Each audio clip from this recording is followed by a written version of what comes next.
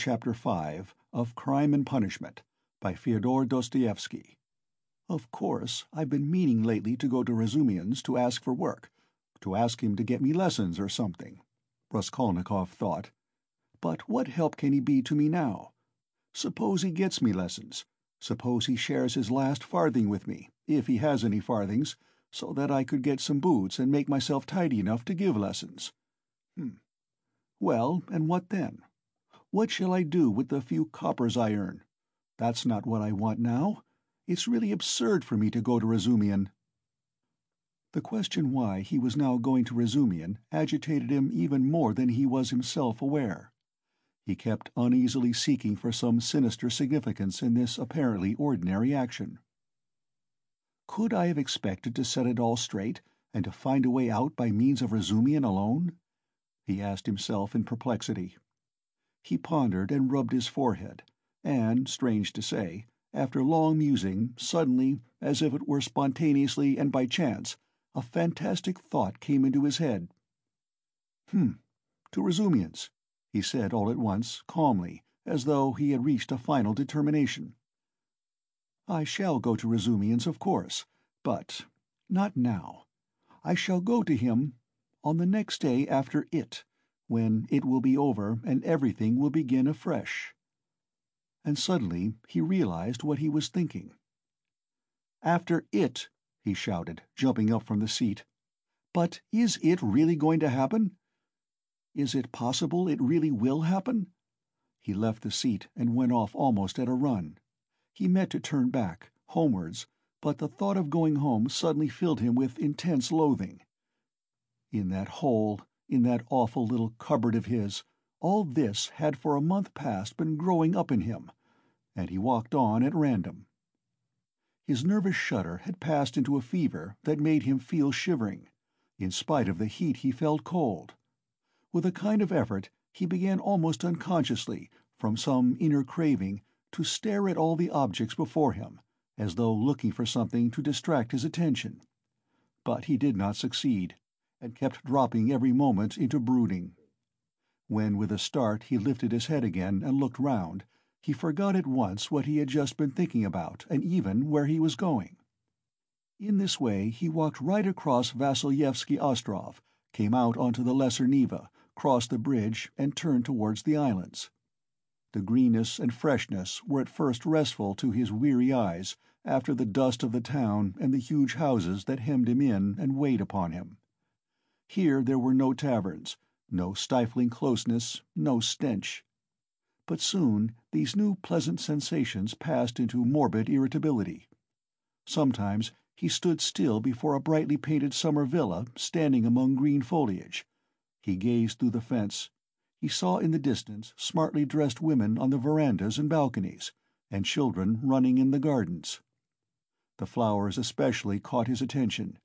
He gazed at them longer than at anything. He was met too by luxurious carriages and by men and women on horseback. He watched them with curious eyes, and forgot about them before they had vanished from his sight. Once he stood still and counted his money. He found he had 30 kopecks. 20 to the policeman, 3 to Nastasia for the letter. So I must have given 47 or 50 to the Marmeladovs yesterday, he thought, reckoning it up for some unknown reason, but he soon forgot with what object he had taken the money out of his pocket. He recalled it on passing an eating-house or tavern, and felt that he was hungry. Going into the tavern, he drank a glass of vodka and ate a pie of some sort. He finished eating it as he walked away. It was a long while since he had taken vodka, and it had an effect upon him at once, though he only drank a wine-glassful. His legs felt suddenly heavy, and a great drowsiness came upon him. He turned homewards, but reaching Petrovsky Ostrov, he stopped, completely exhausted, turned off the road into the bushes, sank down upon the grass, and instantly fell asleep. In a morbid condition of the brain, dreams often have a singular actuality, vividness, and extraordinary semblance of reality. At times monstrous images are created, but the setting and the whole picture are so truthlike and filled with detail so delicate, so unexpectedly but so artistically consistent, that the dreamer, were he an artist like Pushkin or Turgenev even, could never have invented them in the waking state. Such sick dreams always remain long in the memory and make a powerful impression on the overwrought and deranged nervous system. Raskolnikov had a fearful dream. He dreamt he was back in his childhood in the little town of his birth. He was a child about 7 years old, walking into the country with his father on the evening of a holiday. It was a grey and heavy day. The country was exactly as he remembered it. Indeed, he recalled it far more vividly in his dream than he had done in memory. The little town stood on a level flat as bare as the hand, not even a willow near it. Only in the far distance a copse lay, a dark blur on the very edge of the horizon. A few paces beyond the last market garden stood a tavern, a big tavern, which had always aroused in him a feeling of aversion, even of fear, when he walked by it with his father. There was always a crowd there, always shouting, laughter and abuse, hideous hoarse singing, and often fighting. Drunken and horrible-looking figures were hanging about the tavern. He used to cling close to his father, trembling all over when he met them. Near the tavern the road became a dusty track, the dust of which was always black. It was a winding road, and about 100 paces further on it turned to the right to the graveyard. In the middle of the graveyard stood a stone church with a green cupola, where he used to go to mass 2 or 3 times a year with his father and mother, when a service was held in memory of his grandmother, who had long been dead and whom he had never seen. On these occasions they used to take on a white dish tied up in a table napkin a special sort of rice pudding, with raisins stuck in it in the shape of a cross. He loved that church, the old-fashioned, unadorned icons, and the old priest with the shaking head. Near his grandmother's grave, which was marked by a stone, was the little grave of his younger brother, who had died at 6 months old. He did not remember him at all, but he had been told about his little brother, and whenever he visited the graveyard he used religiously and reverently to cross himself and to bow down and kiss the little grave. And now he dreamt that he was walking with his father past the tavern on the way to the graveyard. He was holding his father's hand and looking with dread at the tavern. A peculiar circumstance attracted his attention. There seemed to be some kind of festivity going on. There were crowds of gaily dressed townspeople, peasant women, their husbands, and riffraff of all sorts, all singing and all more or less drunk. Near the entrance of the tavern stood a cart, but a strange cart. It was one of those big carts usually drawn by heavy cart-horses and laden with casks of wine or other heavy goods. He always liked looking at those great cart-horses, with their long manes, thick legs, and slow, even pace, drawing along a perfect mountain with no appearance of effort, as though it were easier going with a load than without it. But now, strange to say, in the shafts of such a cart he saw a thin little sorrel beast, one of those peasant nags which he had often seen straining their utmost under a heavy load of wood or hay, especially when the wheels were stuck in the mud or in a rut. And the peasants would beat them so cruelly, sometimes even about the nose and eyes, and he felt so sorry for them that he almost cried, and his mother always used to take him away from the window. All of a sudden there was a great uproar of shouting, singing, and the balalaika, and from the tavern a number of big and very drunken peasants came out, wearing red and blue shirts and coats thrown over their shoulders. "Get in! Get in!" shouted one of them, a young, thick-necked peasant, with a fleshy face red as a carrot. "I'll take you all! Get in!" But at once there was an outbreak of laughter and exclamations in the crowd. "Take us all with a beast like that? Why, Mikolka, are you crazy to put a nag like that in such a cart? And this mare is 20 if she is a day, mates." "Get in! I'll take you all!" Mikolka shouted again, leaping first into the cart, seizing the reins and standing straight up in front. "The bay has gone with Matvey," he shouted from the cart. "And this brute, mates, is just breaking my heart. I feel as if I could kill her. She's just eating her head off. Get in, I tell you. I'll make her gallop. She'll gallop." And he picked up the whip, preparing himself with relish to flog the little mare. "Get in! Come along!" the crowd laughed. "Do you hear? She'll gallop!" "Gallop, indeed! She has not had a gallop in her for the last 10 years." "She'll jog along." "Don't you mind her, mates. Bring a whip, each of you. Get ready." "All right. Give it to her." They all clambered into Mikolka's cart, laughing and making jokes. 6 men got in, and there was still room for more. They hauled in a fat, rosy-cheeked woman. She was dressed in red cotton, in a pointed, beaded headdress, and thick leather shoes. She was cracking nuts and laughing. The crowd round them was laughing too, and indeed, how could they help laughing? That wretched nag was to drag all the cartload of them at a gallop. 2 young fellows in the cart were just getting whips ready to help Mikolka. With the cry of "Now!" the mare tugged with all her might, but far from galloping, could scarcely move forward. She struggled with her legs, gasping and shrinking from the blows of the 3 whips which were showered upon her like hail. The laughter in the cart and in the crowd was redoubled, but Mikolka flew into a rage and furiously thrashed the mare, as though he supposed she really could gallop. "Let me get in too, mates!" shouted a young man in the crowd, whose appetite was aroused. "Get in! All get in!" cried Mikolka. "She will draw you all! I'll beat her to death!"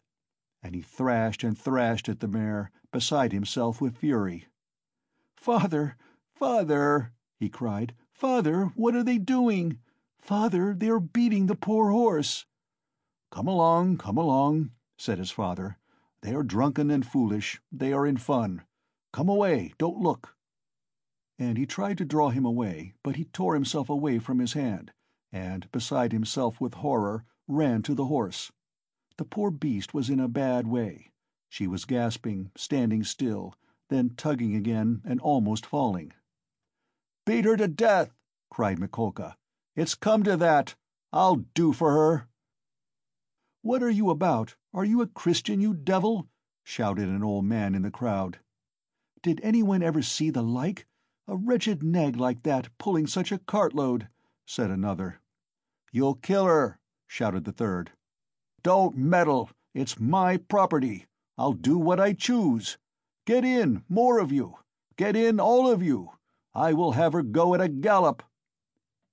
All at once laughter broke into a roar and covered everything. The mare, roused by the shower of blows, began feebly kicking. Even the old man could not help smiling. To think of a wretched little beast like that trying to kick! 2 lads in the crowd snatched up whips and ran to the mare to beat her about the ribs. 1 ran each side. "Hit her in the face! In the eyes! In the eyes!" cried Mikolka. "Give us a song, mates!"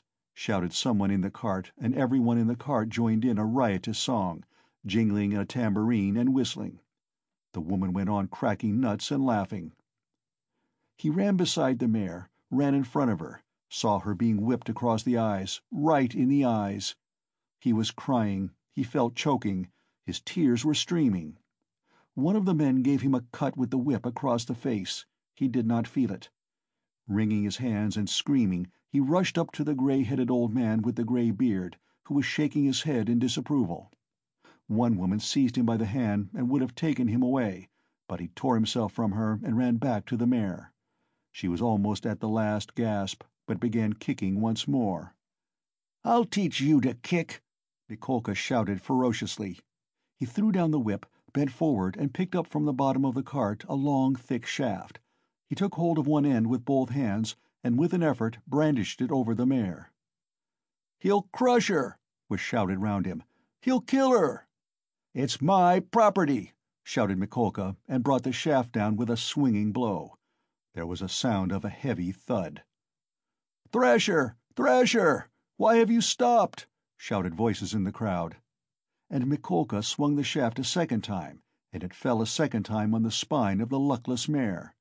She sank back on her haunches, but lurched forward and tugged forward with all her force, tugged first on one side and then on the other, trying to move the cart. But the 6 whips were attacking her in all directions, and the shaft was raised again and fell upon her a third time, then a fourth, with heavy measured blows. Mikolka was in a fury that he could not kill her at one blow. "She's a tough one!" was shouted in the crowd. "She'll fall in a minute, mates. There will soon be an end of her," said an admiring spectator in the crowd. "Fetch an axe to her! Finish her off!" shouted a third. "I'll show you! Stand off!" Milcoca screamed frantically. He threw down the shaft, stooped down in the cart, and picked up an iron crowbar. "Look out!" he shouted, and with all his might he dealt a stunning blow at the poor mare. The blow fell. The mare staggered, sank back, tried to pull, but the bar fell again with a swinging blow on her back, and she fell on the ground like a log. "Finish her off!" shouted Mikolka, and he leapt beside himself, out of the cart. Several young men, also flushed with drink, seized anything they could come across, whips, sticks, poles, and ran to the dying mare. Mikolka stood on one side and began dealing random blows with the crowbar. The mare stretched out her head, drew a long breath, and died. "You butchered her!" someone shouted in the crowd. "Why wouldn't she gallop, then?" "My property!" shouted Mikolka, with bloodshot eyes, brandishing the bar in his hands. He stood as though regretting that he had nothing more to beat.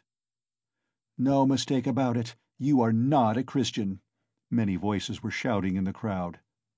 But the poor boy, beside himself, made his way screaming through the crowd to the sorrel nag, put his arms around her bleeding dead head and kissed it, kissed the eyes and kissed the lips. Then he jumped up and flew in a frenzy with his little fists out at Mikolka. At that instant his father, who had been running after him, snatched him up and carried him out of the crowd. "Come along, come, let us go home," he said to him. "Father, why did they kill the poor horse?" he sobbed, but his voice broke and the words came in shrieks from his panting chest. "They are drunk. They are brutal. It's not our business," said his father. He put his arms round his father, but he felt choked. He tried to draw a breath, to cry out, and woke up. He waked up, gasping for breath, his hair soaked with perspiration, and stood up in terror. "Thank God, that was only a dream," he said, sitting down under a tree and drawing deep breaths. "But what is it? Is it some fever coming on? Such a hideous dream!" He felt utterly broken. Darkness and confusion were in his soul. He rested his elbows on his knees and leaned his head on his hands. "Good God!" he cried. Can it be that I shall really take an axe, that I shall strike her on the head, split her skull open, that I shall tread in the sticky warm blood, break the lock, steal and tremble, hide, all spattered in the blood, with the axe? Good God, can it be?" He was shaking like a leaf as he said this. "But why am I going on like this?" he continued, sitting up again, as it were in profound amazement. "I knew that I could never bring myself to it, so what have I been torturing myself for till now? Yesterday, when I went to make that experiment, yesterday I realized completely that I could never bear to do it. Why am I going over it again, then? Why am I hesitating? As I came down the stairs yesterday, I said myself that it was base, loathsome, vile. The very thought of it made me sick and filled me with horror. No, I couldn't do it. Granted that there is no flaw in all that reasoning, that all that I have concluded this last month is clear as day, true as arithmetic. My God! Anyway, I couldn't bring myself to it. I couldn't do it. Why then am I still— He rose to his feet, looked round in wonder as though surprised at finding himself in this place, and went towards the bridge. He was pale, his eyes glowed, he was exhausted in every limb, but he seemed suddenly to breathe more easily. He felt he had cast off that fearful burden that had so long been weighing upon him, and all at once there was a sense of relief and peace in his soul. "Lord," he prayed, "show me my path. I renounce that accursed dream of mine." Crossing the bridge, he gazed quietly and calmly at the Neva, at the glowing red sun setting in the glowing sky. In spite of his weakness, he was not conscious of fatigue. It was as though an abscess that had been forming for a month past in his heart had suddenly broken. Freedom, freedom! He was free from that spell, that sorcery, that obsession. Later on, when he recalled that time and all that happened to him during those days, minute by minute, point by point, he was superstitiously impressed by one circumstance, which, though in itself not very exceptional, always seemed to him afterwards the predestined turning point of his fate. He could never understand and explain to himself why, when he was tired and worn out, when it would have been more convenient for him to go home by the shortest and most direct way, he had returned by the Haymarket where he had no need to go. It was obviously and quite unnecessarily out of his way, though not much so. It is true that it happened to him dozens of times to return home without noticing what streets he passed through. But why, he was always asking himself, why had such an important, such a decisive, and at the same time such an absolutely chance meeting happened in the Haymarket, where he had, moreover, no reason to go, at the very hour, the very minute of his life, when he was just in the very mood and in the very circumstances in which that meeting was able to exert the gravest and most decisive influence on his whole destiny, as though it had been lying in wait for him on purpose. It was about 9 o'clock when he crossed the Haymarket. At the tables and the barrows, at the booths and the shops, all the market people were closing their establishments or clearing away and packing up their wares, and, like their customers, were going home. Rag-pickers and costermongers of all kinds were crowding round the taverns in the dirty and stinking courtyards of the Haymarket. Raskolnikov particularly liked this place and the neighbouring alleys, when he wandered aimlessly in the streets. Here his rags did not attract contemptuous attention, and one could walk about in any attire without scandalizing people. At the corner of an alley a huckster and his wife had 2 tables set out with tapes, thread, cotton handkerchiefs, etc. They too had got up to go home, but were lingering in conversation with a friend, who had just come up to them.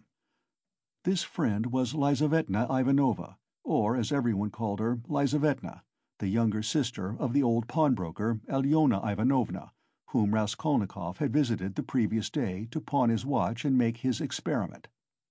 He already knew all about Lizavetna, and she knew him a little too. She was a single woman of about 35, tall, clumsy, timid, submissive, and almost idiotic.